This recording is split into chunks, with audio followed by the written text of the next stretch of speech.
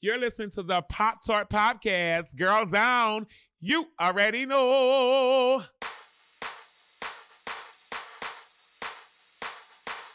What is it about feeling uncomfortable that is now unacceptable? Call your boyfriend, let's split a cab and take these drugs and see what happens. People think the world revolves around them, and it doesn't. Always carry emergency cocaine. I mean, in case of emergency, break glass. Okay. Hello. Hello. Hey! And welcome to Pop Tarts. Me. I'm Emily Rems. I'm Callie Watts. We are both editors of Bust magazine in New York City. We love talking to each other about pop culture. We love talking to you about pop culture. And I'm so excited about today's guest. Judy Gold is such an important person to me in pop culture because I am a large Jewish lady. And as a legendary stand-up comedian, she has been telling jokes about being a very tall Jewish lady on TV for the past 30 years. And I really, really relate to her and her jokes. She has won 2 daytime Emmys for her work as a writer and producer on The Rosie O'Donnell Show. She's had stand-up specials on HBO, Comedy Central, and Logo, and she's had 2 hit off-Broadway shows. Judy is currently the host of the podcast Kill Me Now, and her new book, Yes, I Can Say That, When They Come for the Comedians, We Are All in Trouble, comes out July 28th. Welcome, Judy Gold! Thank you. Thanks for having me. Hey. Yay!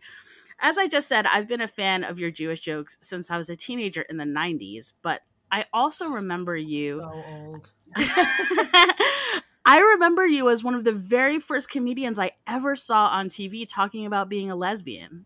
Like Yeah. years Yeah. before Ellen DeGeneres came out in 97. I remember Rosie O'Donnell came out in 2002. You were on Comedy Central. You were talking about your partner Schwendy and your 2 kids. Yeah. And it was in that way, I've always really seen you as a true pioneer who was like making it really tangible to people what a gay household looked like way Yeah. before gay marriage was even a twinkle in anyone's eye. Yeah. What was it like in the beginning Well, to be such a pioneer? I can't say I was definitely not the first. I mean, there were so many before me. Robin Tyler was really the first. She started in the 70s. And then, Leah Delaria and Suzanne Westenhofer, and then Bob Smith and Frank Maya, and all these people were out on stage. But I really came out as a gay parent. Once I had kids, I started talking about my family on stage like every comic does. And I sort of normalized our family, because here's the deal. People, I would say there was so much material because we are same-sex parents. The crap people would say to us, it was just ridiculous. And what kind of message is it to my kids if I don't talk about them on stage? It's Yeah. like, we don't talk about, they're like, we're ashamed. I wasn't ashamed. And so after about a minute or two, people in the audience would just forget this was a family with same-sex parents and think of it as just a family, which is the power of comedy. But I couldn't not be out, and especially having children. I thought it was really important. Your book is a collection of essays that examines the history of comedians challenging power, while also warning readers of the ways in which censorship and cancel culture in comedy are indicators of a broader, more sort of repressive society on the horizon. You Right. wrote, one of the things that I jotted down that you wrote because it resonated me was, I always associated censorship as the hobby of right-wing religious fanatics. So it is confusing to be encountering so much cancel culture from the left. I think this is so important to point out because for lefty liberals like me, I'm finding it harder to navigate what reactions of mine are just having opinions about why assholes are assholes, Right. and what reactions are actually bordering on censorship. Right. Yeah. You were really very clear on this point when you were writing about Louis C.K. and how what he did was terrible, but does it mean that he should never grace a stage ever again. I personally feel like Louis C.K. shouldn't just drop in at comedy clubs unannounced, because I feel like people should know what they're going to get. Right. Yeah. If they want it, they should be able to decide if they want to be in a Louis C.K. audience or not. Right. I'm bummed out that Dave Chappelle, whose work I love, just seems to really be into targeting trans women for some reason. Mm-hmm. And I don't get it. I don't want to censor them, but I also feel weird not saying something when I think it's fucked up. Tell me how to defend free speech while also reserving my right to critique, because I find it very confusing. Well, I think, and I love what you just said, that, you know, the fact that you're questioning your reaction, instead of realizing, you know, look, being offended is a choice. I believe that, you know, but we also have a choice to not put ourselves in that situation. You know, there's a not putting yourself in the situation, and then they're saying that situation should never exist because I don't want to be in it. Mm-hmm. That's not fair. The world doesn't revolve around you. Look, you know, if you don't like a comic or you don't like what they did in their personal life, then don't go see them. Then change the channel. You're entitled to have an opinion. I mean, it's a sense of humor. People laugh at different things. But this idea that you can't ever be uncomfortable, or that if you're triggered by something, it's the other person's responsibility. I think it's really, it's killing comedy. And comedy is so powerful. I mean, in the book, I hope that it came across that how important satire and comedy is to healing, to educating people, to free speech and truth telling. We tell the truth. You know, that's why they wanted Lenny Bruce gone, because he was talking about the Vietnam War and because he was talking about segregation, not because he was cursing. It was a way, and comedians were the first to start talking about what was going on in Germany, German comedians. And, you know, to shut us down. I mean, you look at this horrible excuse for a human being who can't even sit through the White House Correspondents' Dinner because he can't take a fucking joke, you know? And so because you can't take a joke, we should not have a comic there. We should cancel SNL. We should not have a comic hosting the Emmys or the Oscars. I mean, no. Absolutely no. Take responsibility. I feel like we've coddled people too much. And this idea that everyone gets a trophy. You know what? That's not how life works. Everyone doesn't get a trophy. You got to learn, you got to build your character. You got to realize that being uncomfortable and being triggered. I get triggered when the alarm goes off in the morning. We're all triggered. I think there's also a difference with intent, like hate speech versus a joke where you're trying to get to a larger point versus just trying to be a racist, hateful asshole or a sexist motherfucker. There's intent. And some jokes aren't funny, but then you just don't laugh. Right. But also, if you're going to talk about something, you know, a subversive topic or have a controversial opinion, you better write a fucking funny joke. Yeah. That's, you know, but also you're right. No one takes into consideration the intent of the comic, the context, the nuance. It's whatever you think it is, that's what it is. And you're going to shut this person down if it offends you. No. I'm glad that you brought up people getting triggered.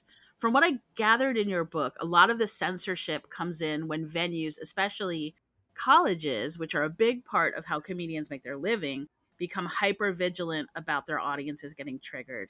You wrote, "Trigger has spun out of control and no longer protects those who actually need it. Remember when people ignored little things that made them uncomfortable?"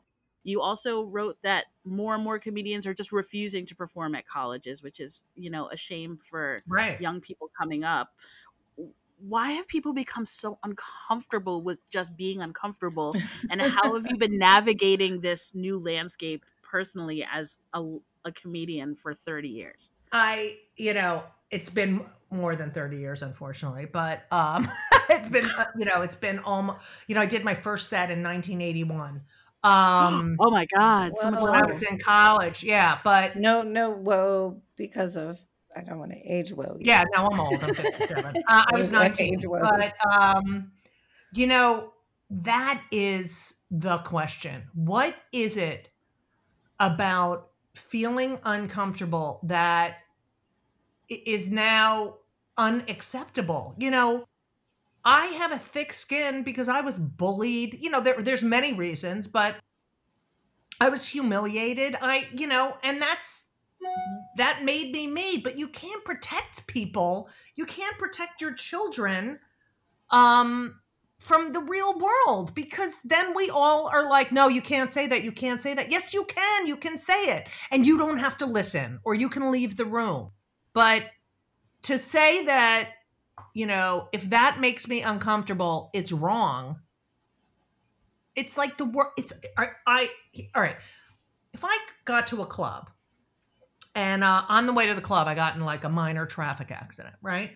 And I get on stage and I'm like, oh my God, I just got in a car accident. I'm doing my riffing, whatever, And someone in the audience just lost someone close to them in a car accident 2 weeks ago. And they're like, I'm triggered.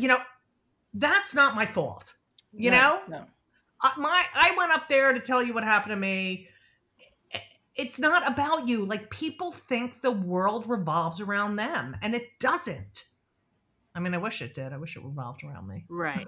I mean, the car accident example is very clear that, like, you can't protect people from being triggered by a car accident joke. Right. But then there are other things where it's intuitive that if people are sensitive in that way generally, if you're going to tell a joke that uses the N-word and you are not a person of color, if you're dropping the C-bomb on women, if you're telling Holocaust jokes, rape jokes, abortion jokes, AIDS jokes, jokes about trans people right now are very tricky.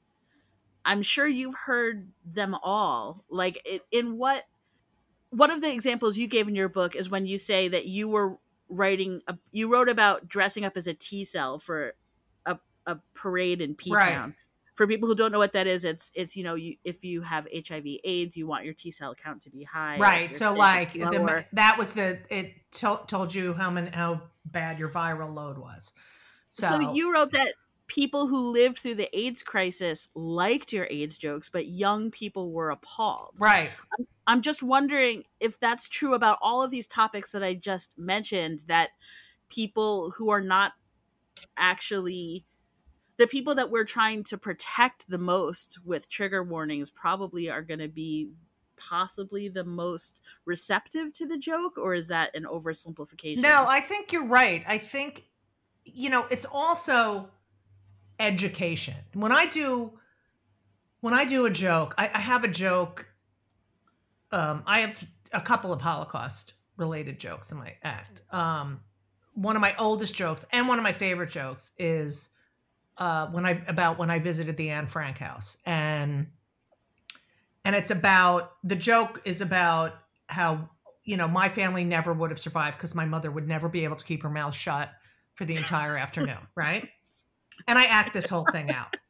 Now that joke is about my mother. It's not about the Holocaust, right?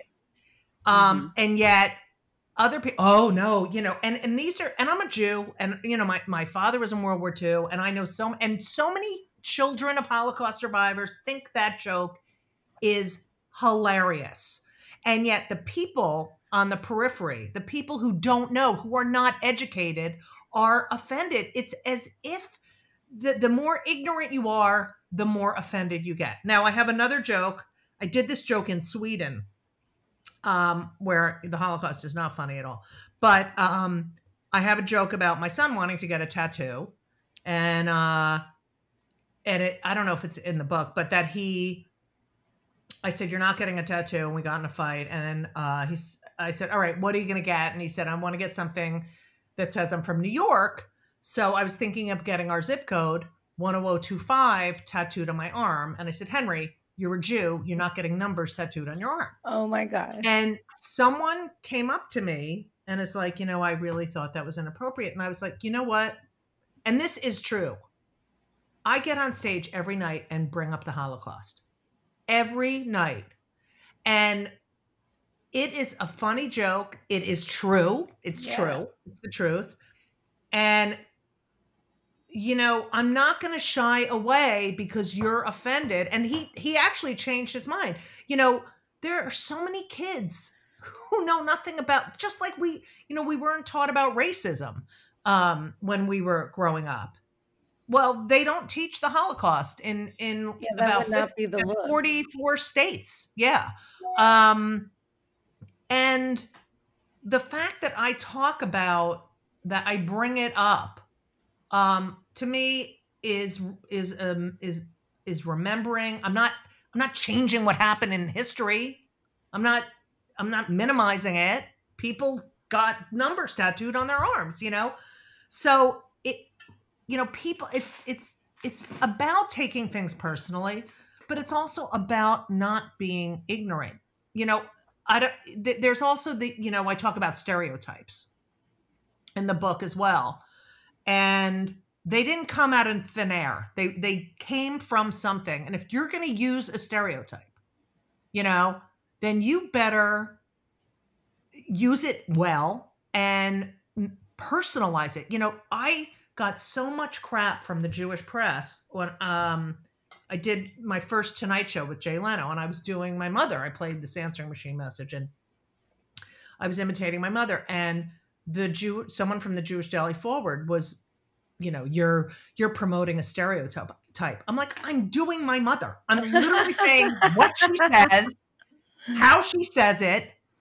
That's it. I'm talking about my Jewish mother while you're sitting on the Upper West Side. I'm traveling around the country talking about my Jewish mother. And if you're uncomfortable with that, that's your problem. Yeah, I'm someone who, one of my earliest childhood memories as a toddler was my dad taking me to the MoMA for like a 3-hour Holocaust documentary. It was like The Sorrow and the Pity or something, and on 35 millimeter. Yeah. I have no memory of not knowing what the Holocaust is. It is so embedded in my entire culture of growing up. And I thought that both of the Holocaust jokes that you mentioned were funny. And I am curious because I know that there are audiences younger than I am, because they didn't grow up with Jewish parents who were so obsessed with the Holocaust. Like, they don't have the kind of, I don't know if the word is, I don't think you can have a thick skin with the Holocaust so much. Or comfort talking about it, or, I can talk about the Holocaust the way I can talk about matzo balls, because they are a part of your life, right? They're a regular part of my culture, my history, and my life, that I cannot imagine not hearing elderly Jews talking about the Holocaust constantly. And so to hear, your funny takes on it is refreshing, and it's smart. And I wonder if the people who are coming down on you, if they're just possibly it from a younger generation that just doesn't have the comfort that people have who grew up with it around them constantly. I do see that when I go to the clubs and I mention the Holocaust, or someone will be from Germany in the audience. I'll be like, oh, really? And I'll go off on them, and it'll be like, oh my God. And it's like, no, we have to talk about this, because otherwise it's going to happen again. And, it's the same thing when I was on the tennis court and someone said to me, what are you going to dress? It's the 80s. That was the theme of the parade, the 80s. I said, I'm going to dress up as a T-cell. And we laughed, but he told his friends and the young people, because my mother used to say this thing: if we weren't laughing, we'd be crying, and that is really what it's all about. And isn't that really the function of hot button jokes, generally speaking? If the comedian is skilled, if you can get past getting triggered, the function of hot button jokes help us to cope in ways that just sitting in a support group doesn't do. Right.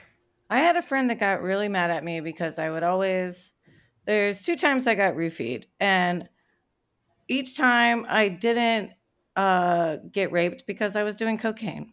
So this was like years ago. And this was like my go-to jokes about roofies was like, check your drinks. If you think you got roofied, do a bunch of cocaine. It's obviously not the safe way to deal with being roofied. Right.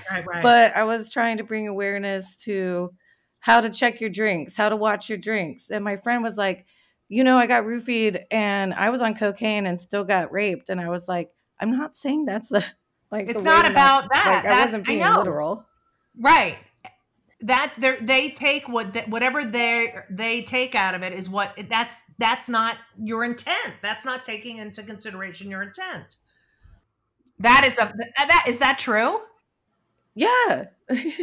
I'm so glad people didn't get roofied in my generation.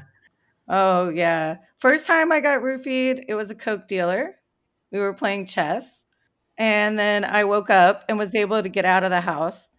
And the second time I was with a friend and she was drinking white wine and she was like, what the fuck is in my glass? And I was like, you got roofied. Call your boyfriend. Let's split a cab and take these drugs and see what happens. So I roofied myself the second time. Right. But I got home and just ate the best steak and cheese of my life and woke up like only remembering the steak and cheese. And then I was like, how did I get this steak and cheese?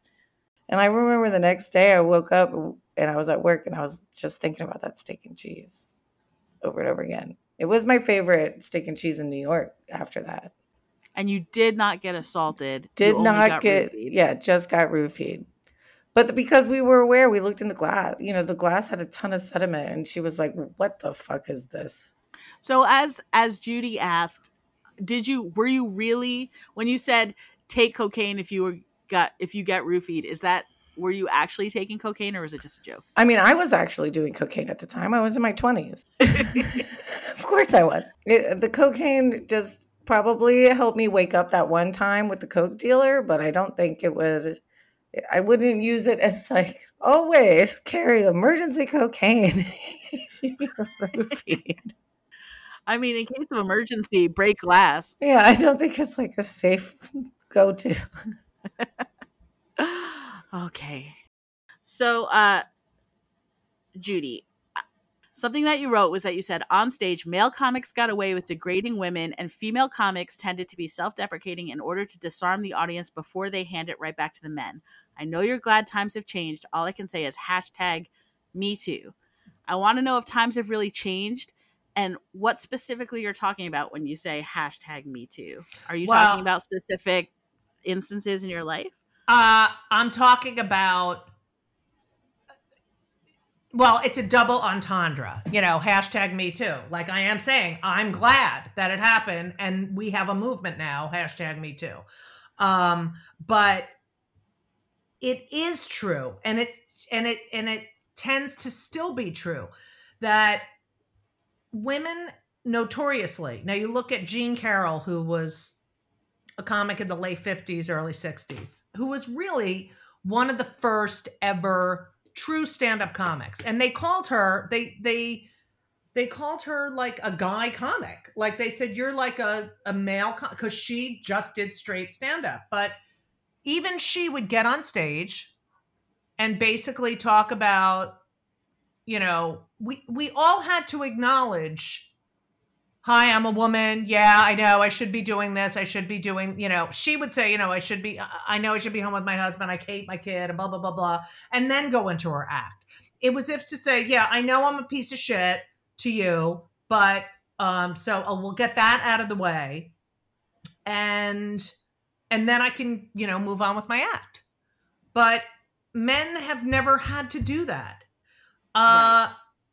It's as if you have any sort of obvious physical trait that is like me, like you talked about being a big Jewish woman, I'm 6'2".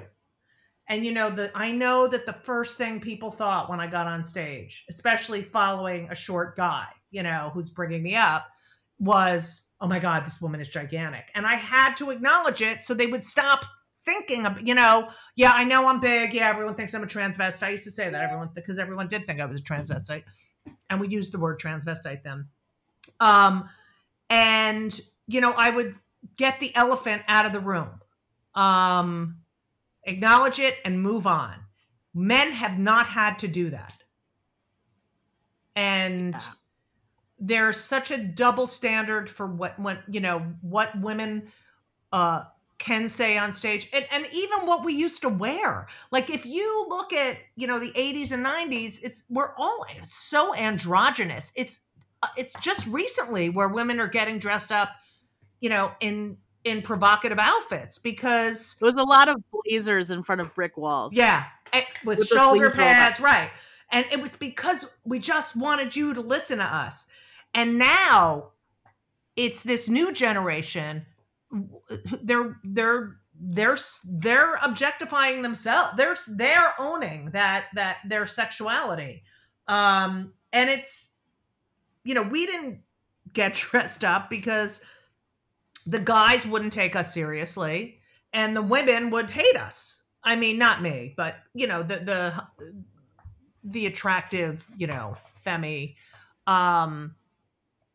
And it's funny because the worst audience members are people on first dates, hetero people on first dates, because, they are sitting there so self-conscious. Oh, what if he laughs at that? And she, that is the worst.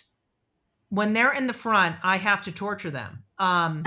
It's a requirement. That does only apply to heterosexual cisgender couples, that they are on a first date. It is notoriously horrible. Oh man. All right. So Judy, maybe this is just me being oversensitive, but I saw in a clip from years ago, I was just like brushing up on your stand-up, and I saw you do a set where Colin Quinn introduced you and he cupped your boob on the stage, and you just kind of went with it. You were very good natured about it, but I didn't love seeing that. Like, how much do you, like, I can tell that you guys are probably friends and it's probably fine with you, but it bummed me out. How much of that shit do women have to just take to make it as far as you have in the industry? That's so funny because it was a joke between me and Colin, that the boob thing. And it was like a private little joke we had. And I, as a lesbian, I had a different experience because I never fucked anyone to get ahead, or get spots. I never, all I wanted to do was be a great stand-up. And I would go to my gigs and go to the clubs and just work at my act. And so I sort of became one of the guys, in a way that like, I didn't want anything from them. I just wanted to be a great comic. And I think I earned their respect. But that being said, if I, it's all coming to a head now, but I cannot tell you the things I've heard about women, the things, that I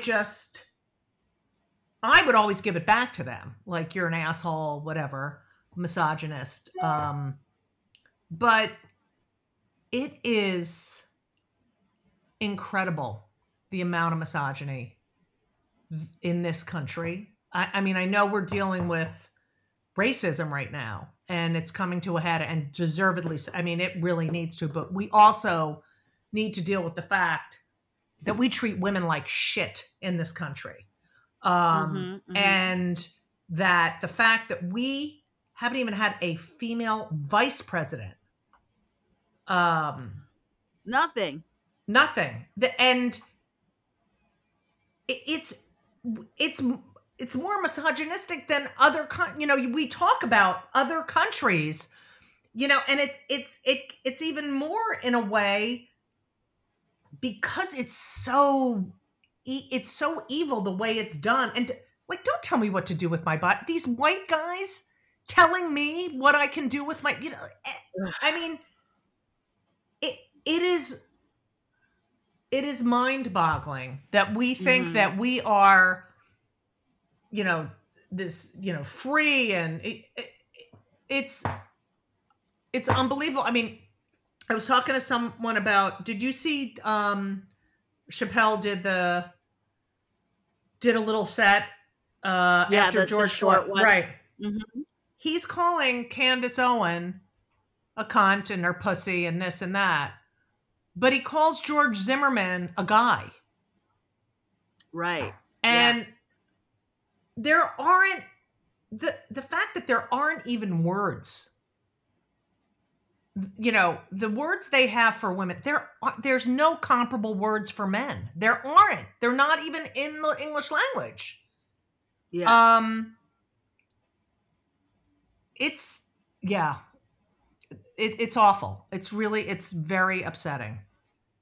Yeah. And female comics have come a long way, but until there are no show, when I started a show, and this still happens, a show with 3 guys, a comedy show with 3 guys is a comedy show. A comedy show with 3 women is a women's comedy show. Yeah, it's Ladies' Night Out, Hysterical, Stiletto. It's a special event. And when it stops being when 3 black comics are on a show, it's an urban show. It's when we stop this, and 3 women just becomes a show. I mean, maybe that's a sign, but they still do it, and my friends still do it, but they know that I won't do it. They know that I won't participate. Well, I'm glad that it's kind of better. I'm sad that it's not more better. But it's, I know. But look, it's the same. Like, I talk about Joan Rivers in the book, and you really see in her 5 decades, you see where women stood by the material she was doing, during those decades. I mean, she was the first to talk about, plastic surgery, boobs, divorce, her stuff was so brilliant. And yet she, till the end, even in death, they didn't light the lights for her on Broadway until we all we all complained and petitioned for that. She wasn't in the in memoriam for the Oscars when she had, and it's incredible. It's incredible. Yeah. Yeah. She was such a pioneer. Beyond. I agree that she was completely overlooked in terms of people acknowledging what a loss we experienced as a culture. Yeah. When she died. I know that in your previous book, 25 Questions for a Jewish Mother, you interviewed 50 Jewish mothers. And I was wondering if I could get your take on my Jewish mother, because I think she's really an outlier in so many ways. Like, when you talk about your mom, that is like the archetype of the Jewish mom. But growing up, my brother and I, like, the polite way to say it is that we were free range kids.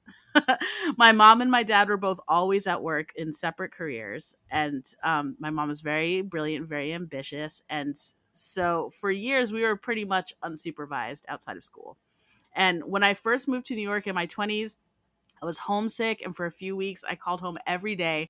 But, after like a couple weeks of that, my mom like gently but firmly let me know that I was being disruptive. And that I should only call on Sundays. So for the last 20 years, I have spoken to my mom only on Sunday, unless I'm literally in the hospital. Okay, you need to get her DNA done, because that is not normal. I know that she loves me. I know that she's got nachas for my accomplishments, but she's an ambitious woman out there living her own life, and she's just never been enmeshed with her kids. For all the women that you interviewed, have you ever encountered a Jewish mom like mine? Like, I took a DNA test to make sure that to make sure. But yeah, all Jewish, both sides. It's funny because what the first question we asked. Well, first of all, I have two things to say. When I went away to college, and I went to Rutgers, and it was 30-40 minutes from where I grew up. And my mother said, because I really didn't want to go to Rutgers, I wanted to go to Emerson, and they didn't let me because Rutgers was. That's where I went. Oh my God, I wanted to go there so bad, and they wouldn't let me because Rutgers was $2,500 a semester when I went. Anyway, lucky you. So she told me, and we didn't have phones. There was 2 phones on the floor of the dorm, one on one end of the floor, and you know, you had to like stand online and wait to make a phone call. But she said, we will talk once a week. And even though you're close, I want you to have your college experience. So it doesn't matter how close we are. You're there and we're here. So I kind of respected that. And she was right. But after that, you know, I spoke to her pretty much every single day. I talk to my kids multiple times a day. My girlfriend is like, you're out of your mind. And we are very enmeshed. But the thing, when we asked these women, the first question was, what makes a Jewish mother different from a non-Jewish mother? And the first woman we interviewed said, we love our children more. Oh, snap. And I was like, oh my God, this is gonna be tough. Shots fired. Yeah, but it's like, look, everyone's different. And I mean, can I ask how old your mother is? Yes, she is 73. Okay, so she's young. You know, my mother would be 98. My father would be 104. Wow.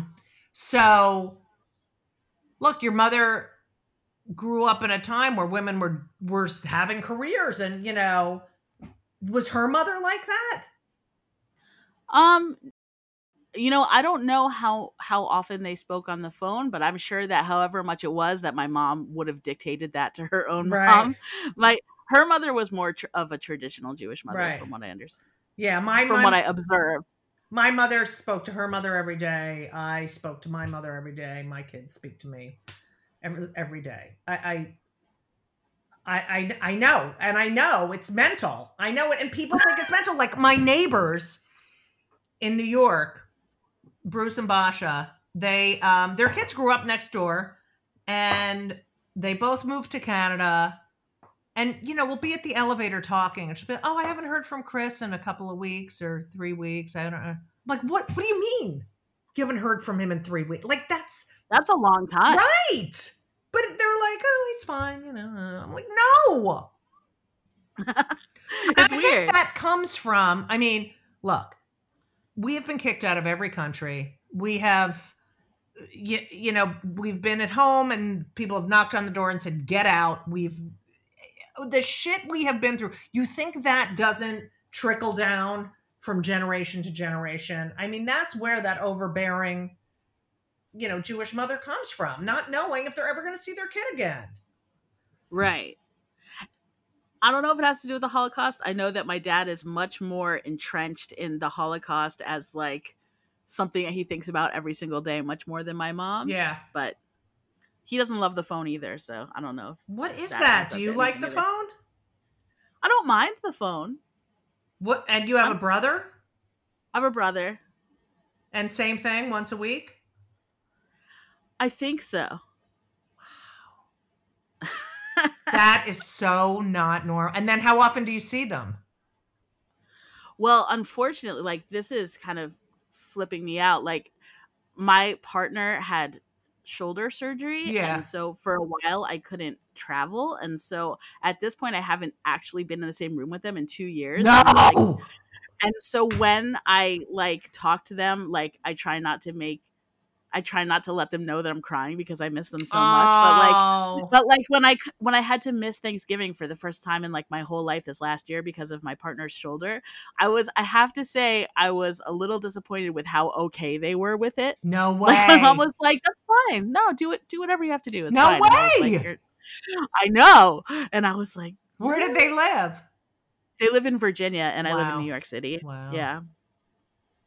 That's unbelievable. Like literally the first thing that I want to do when social distancing is over is like go to them and like see them and hug them and kiss them. But like, I don't know if that's the same on there. I mean, maybe it is, but I'm sure it is. I would like to know, and I'm pretty sure that I can intuit the answer to this, but I would like to ask you anyway. Judy Gold, are you a feminist? 100%. 1000%. And I am becoming like a really, it's so funny because I have 2 white male sons, straight, and I have, thank God, brought up nice guys who know that women are capable of doing everything. They're great boyfriends. I asked their girlfriends if they're different, One of them said, "Oh my God, he doesn't stop talking about his feelings. It's so annoying." I'm like, well, too bad. But, as I get older and you fight and fight and fight, and you see this misogynist become president of it has hardened me beyond, my wildest dreams. I can't believe that he could say what he said, that he could pay off porn stars, that he can cheat on it, that he has paid for God knows how many abortions. Oh yeah. And it's okay. I mean, who the fuck? It's made me, it's really, I just, as you get older, because, all right, when they were running for president, I heard young women who consider themselves feminists saying, "Oh, you know what? I'm not going to vote for Hillary because there's going to be a woman president in my time." Crazy. Huh? Yeah. There's going to be a woman president in my lifetime. Why does it have to be her? And I was like, you're fucking 19 years old. Like, you haven't lived as a woman in this world. You don't know. That's just not true. The fact that it takes an almost 80-year-old guy to bring a woman as his vice president to say, "Here, I'll do it. This will be my last thing before I die, is I will bring a woman on the ticket and hopefully she will become president." I mean, the fact that it takes an old white guy to do that, it is fucking sad. Yeah, I agree. And I also want to know, has your career in comedy influenced your feminism at all? Seeing what you've seen you know what? That's streets? Such a good question. I think that probably because I have come up against so much shit and so much passive aggressive, Mm-hmm. When I became a headliner, and I would, first of all, when I first started doing stand-up and I was just booking myself, I didn't have an agent, I would call clubs and say, "Listen, I've been on this and I'm doing this, and I'd love to work there." And they would say things like, "Oh, we had a woman here like 3 months ago and she didn't do well, so we're not." Since we're all exactly the same. Okay. Yeah, women are a monolith. Right. And then when I would go on the road, and club bookers often would try to screw me, would put someone on before me that would make it harder for me. Do you know what I mean? Yeah. And also in the South, I did a gig in, where the hell was it? Georgia. And this guy, I think I write about it in the book, this guy went on stage, he talked about the size of his shits. He and his brother compared their shit sizes, and then it was John Wayne Bobbitt had his dick cut off, and he was talking about like the policeman not wanting to pick up the dick, the policeman who found the dick, and I got on stage headlining, and I did my opening act like I'm not a transvestite. Everyone thinks I am. The other day I went to the gym. This naked woman, I walk in the ladies' locker room. A naked woman hides behind her locker. She said, "Oh my God, I thought you were a man." So I whipped it out. I showed her my penis, right? They turned on me. Because you said penis. Because I said penis. And I said, what? That finally, the last show, I said, what? Are you fucking kidding me? He could talk about the size of his shits and finding a dick in the ground. It's the double standard. Mm-hmm. But then, you asked me about feminism. Is feminism, I think that some female comics, newer ones, think that, okay, being a feminist comedian is talking like a guy, and it's not. It's not talking like a guy. It's not talking about what they talk about. It's talking about what you talk about, and it's enough. It's equal. That's what it is. And I think some people confuse, like, I'm going to be a shock person. I'm going to talk about anal, and I'm going to talk about that and this and that for shock value.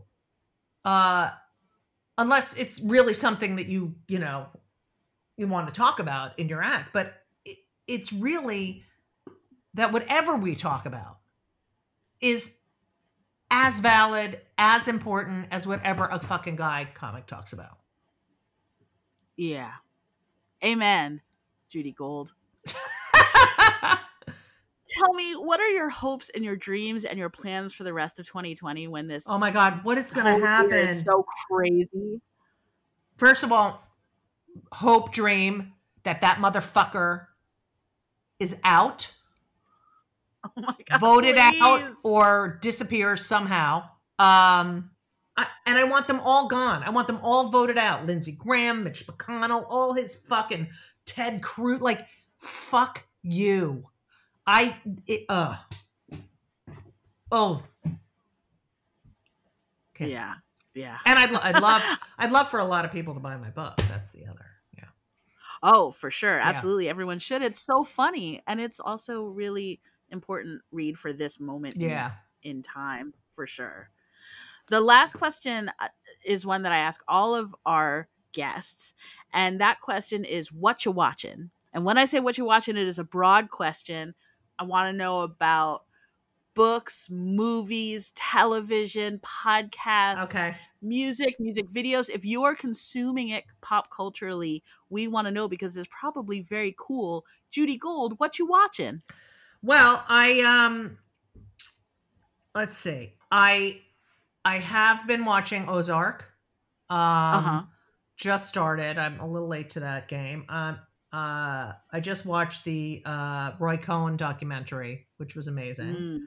I am reading Uneducated, the book Uneducated. Is that Tressie McMillan Cotton? Yeah. Wait, it's Oh no, a different book. No, it's Educated. Educated. I'm reading. Oh God, why do I call it Uneducated? I have been practicing the piano a lot, which is great. Cool. What else have I been doing? I've been reading a lot of plays lately. Any specific plays that people should be reading? I just read Night at the Iguana. I did, what else? Sisters Rosenzweig. I've been taking an acting class with my friends, and so we've been reading all these plays. And I love it. I mean, it's a fast read, but it's also, it's such a great, it's a story. And you're really thinking about the characters and stuff like that. What else? I do read, I read the New York Times, I read the New Yorker.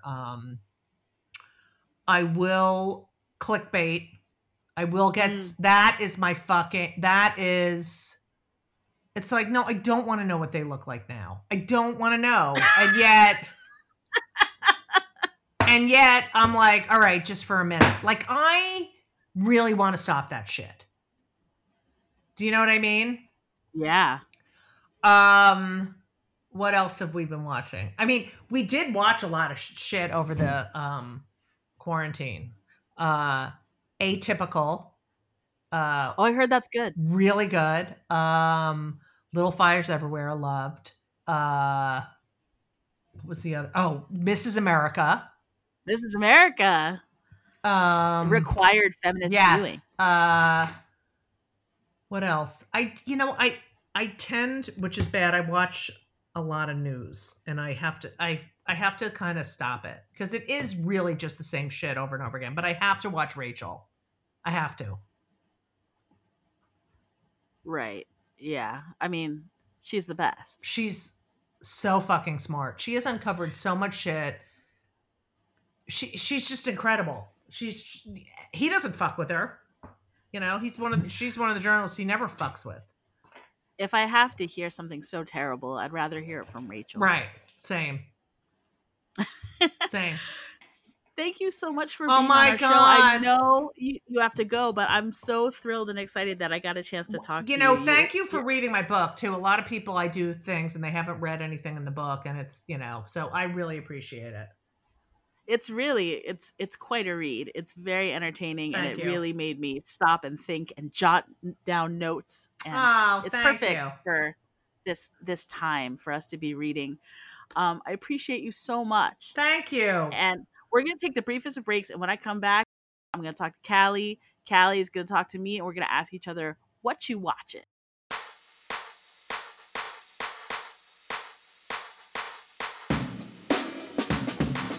Hey, podcast fans. Did you know that the best place to listen to your favorite shows ad-free is Stitcher Premium? They've got Conan O'Brien Needs a Friend, My Favorite Murder, Wolverine, The Lost Trail, Bitch Sesh, The Fantasy Footballers, Science Rules with Bill Nye, and more, all without commercial interruptions. And we can hook you up with a sweet deal. To get 1 month free, go to Stitcher.com/premium and use promo code Pop-Tarts. That's Stitcher.com/premium, promo code Pop-Tarts. Before we get back to the show, I want to tell you about our new sponsor, Wolfie Vibes Publicity. If you're working on a new project and find yourself in need of a kick-ass publicist who communicates well and works tirelessly to get you the coverage you're after, consider going to Wolfie Vibes Publicity. Wolfie Vibes Publicity is a female-owned and operated boutique PR firm that will get you where you need to be, and you'll even have fun in the process. Get in touch via wolfievibespublicity.com for details and quotes, and tell them that Pop-Tarts sent you.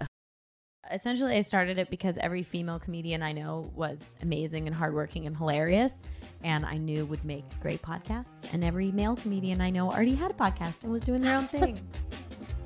Hi, I'm Kate Moldenhauer, the founder of More Banana Podcasts, a comedy podcast network entirely produced, hosted, and led by women. We have shows about politics. Hey, everybody. Welcome to Let's Get Civical. When the Supreme Court puts stuff on their calendar, they use the word docket. So their Google Calendar is a docket. So technically, I have a docket. You have a docket. We all have a docket. Sex? Welcome to my vagina. I'm Jessie Karen. This is Rebecca Frank. What were ancient Greek dildos made of, Jessie? They were made of padded leather and, anointed with olive oil. Yep. Scams? I'm Caitlin Bradley. I'm Sue Smith.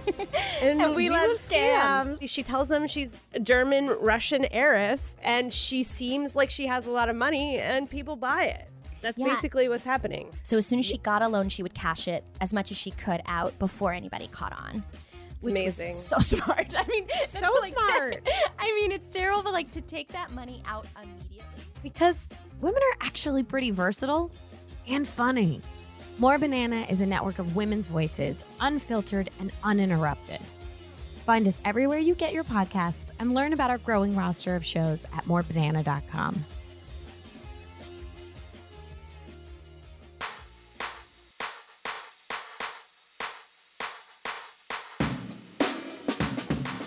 And we're back.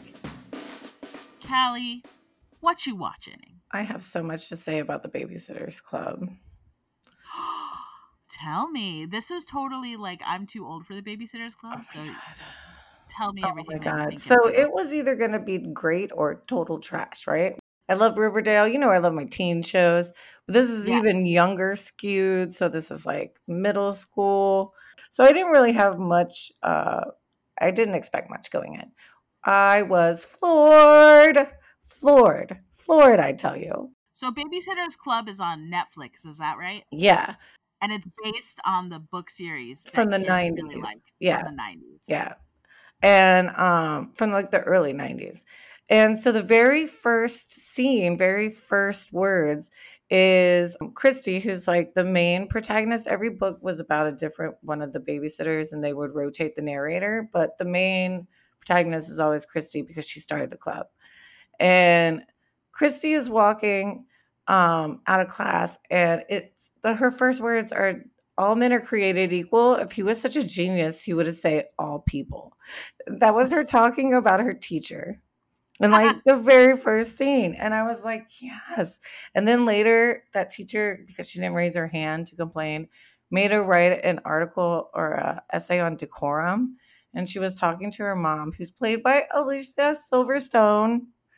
Nice. She's Christy's mom. And then Christy is supposed to write this essay on decorum. And she's like, they would never ask a boy to write that essay. And her mom was like, you're right. I loved all this low-key stuff, but then, all right, I don't know how familiar you are with the characters, but I was always a Claudia. I'm not at all.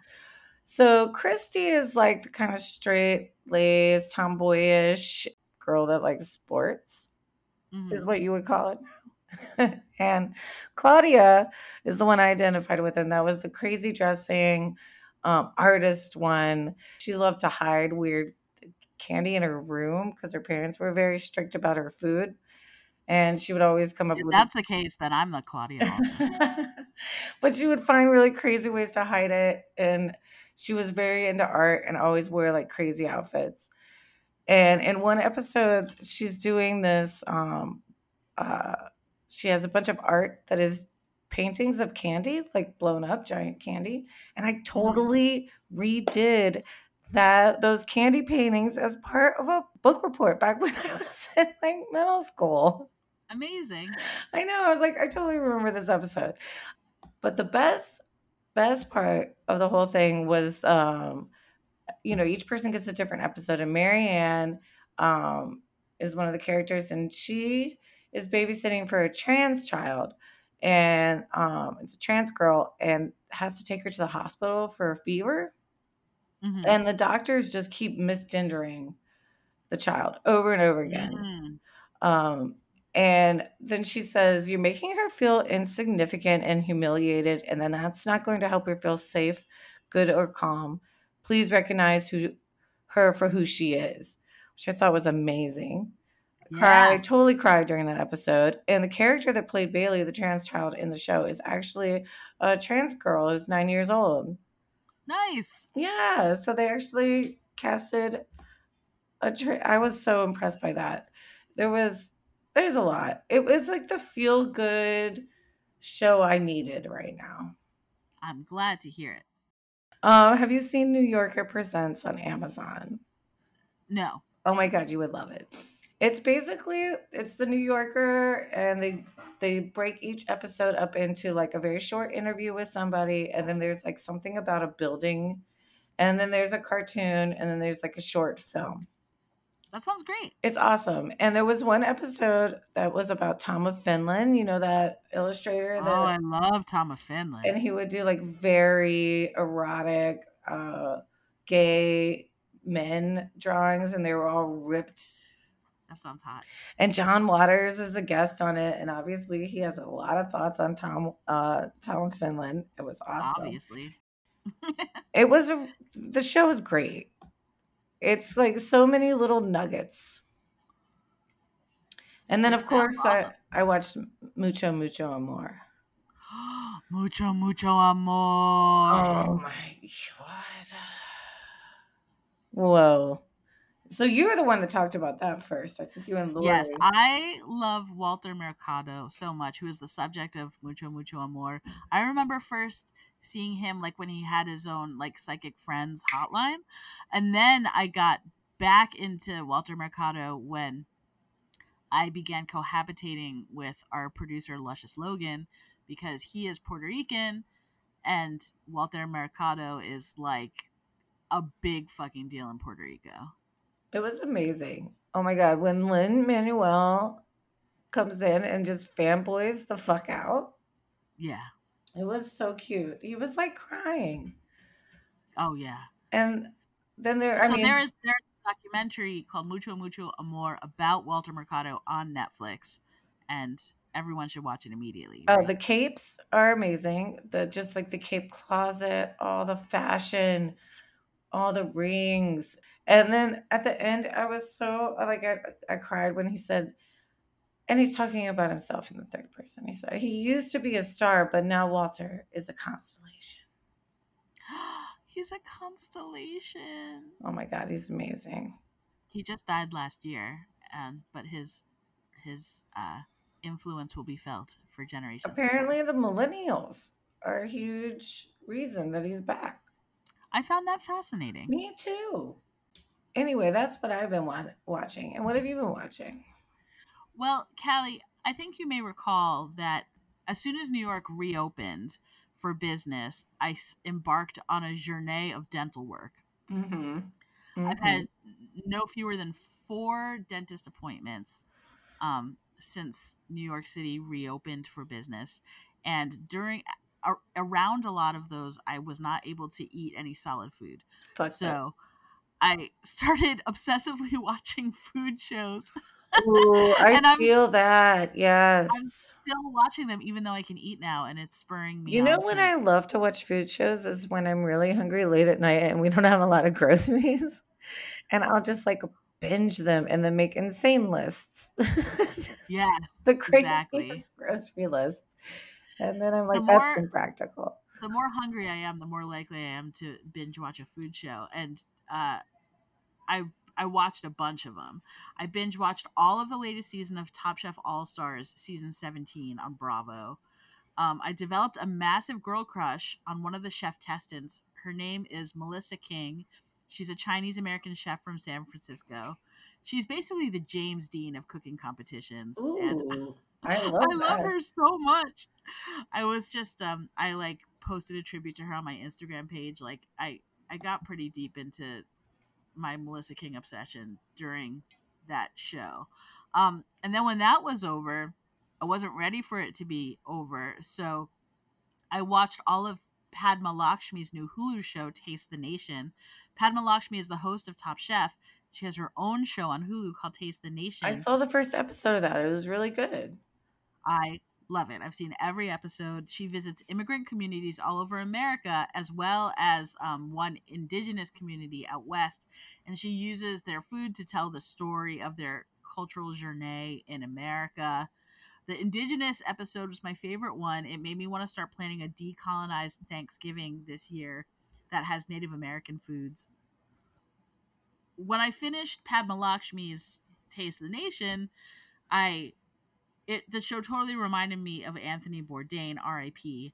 And I had been avoiding the final season of Anthony Bourdain's show Parts Unknown on CNN just because he died by suicide while he was filming that last season, and so I just couldn't face it. It's too sad. But after all of running through all of Taste the Nation, I needed more, so I decided it was time to go back to Anthony Bourdain's show. What? Does he seem sad or totally professional game face? That's the thing that is so weird. Like, he seems great. He seems like he's living his best life. But people know how to do that. When the camera turns on, they switch. Absolutely. Yeah. My favorite episode is when Anthony Bourdain is hanging out with Barack Obama in Hanoi, Vietnam. It's so special. And finally, I haven't gone grocery shopping in a really long time, and I started watching Chopped on Hulu. There's a ton of episodes of Chopped on Hulu. Nothing will make you want to go grocery shopping more than food shows, dude. Yeah. And the concept of Chopped is that you have a basket of 4 kind of weird ingredients. Yes. And you have to make something with all of those ingredients. And each round, it starts off with 4 chefs, and then they cut to 3, and then 2, and then only 1 is remaining. And in each round, they have to cook with 4 ingredients. Does this mean that you guys made something weird last night? It was good. Well, I thought it was good. Luscious Logan would not eat it, but I was playing Chopped at home, and I thought I did a great job. My basket ingredients were chickpeas, lemon, garlic, and polenta. Oh, that sounds great. That sounds delicious. It was lemon, garlic, chickpea, polenta, people, and it was good.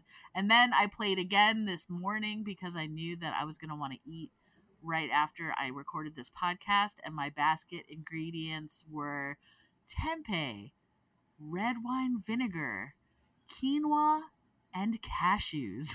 Ooh, I'm not mad about that either. My basket tonight is shrimp, a dry rub seasoning, lemons, and pasta. That sounds great. And the last thing that I've been watching is the Majestic Pop-Tarts Patreon page. Yes. Which has arrived, and it's great.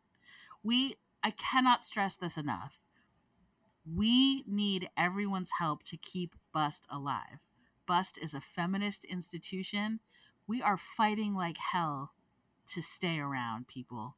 And if you love Bust like we love Bust, and you want it to stay around, one of the ways that you can support us is by subscribing to this podcast on patreon.com/Pop-Tarts Podcast.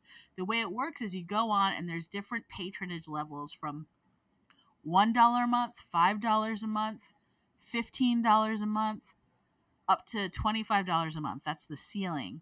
And on each of those levels, you get all kinds of goodies and gifts from Callie and I. You can get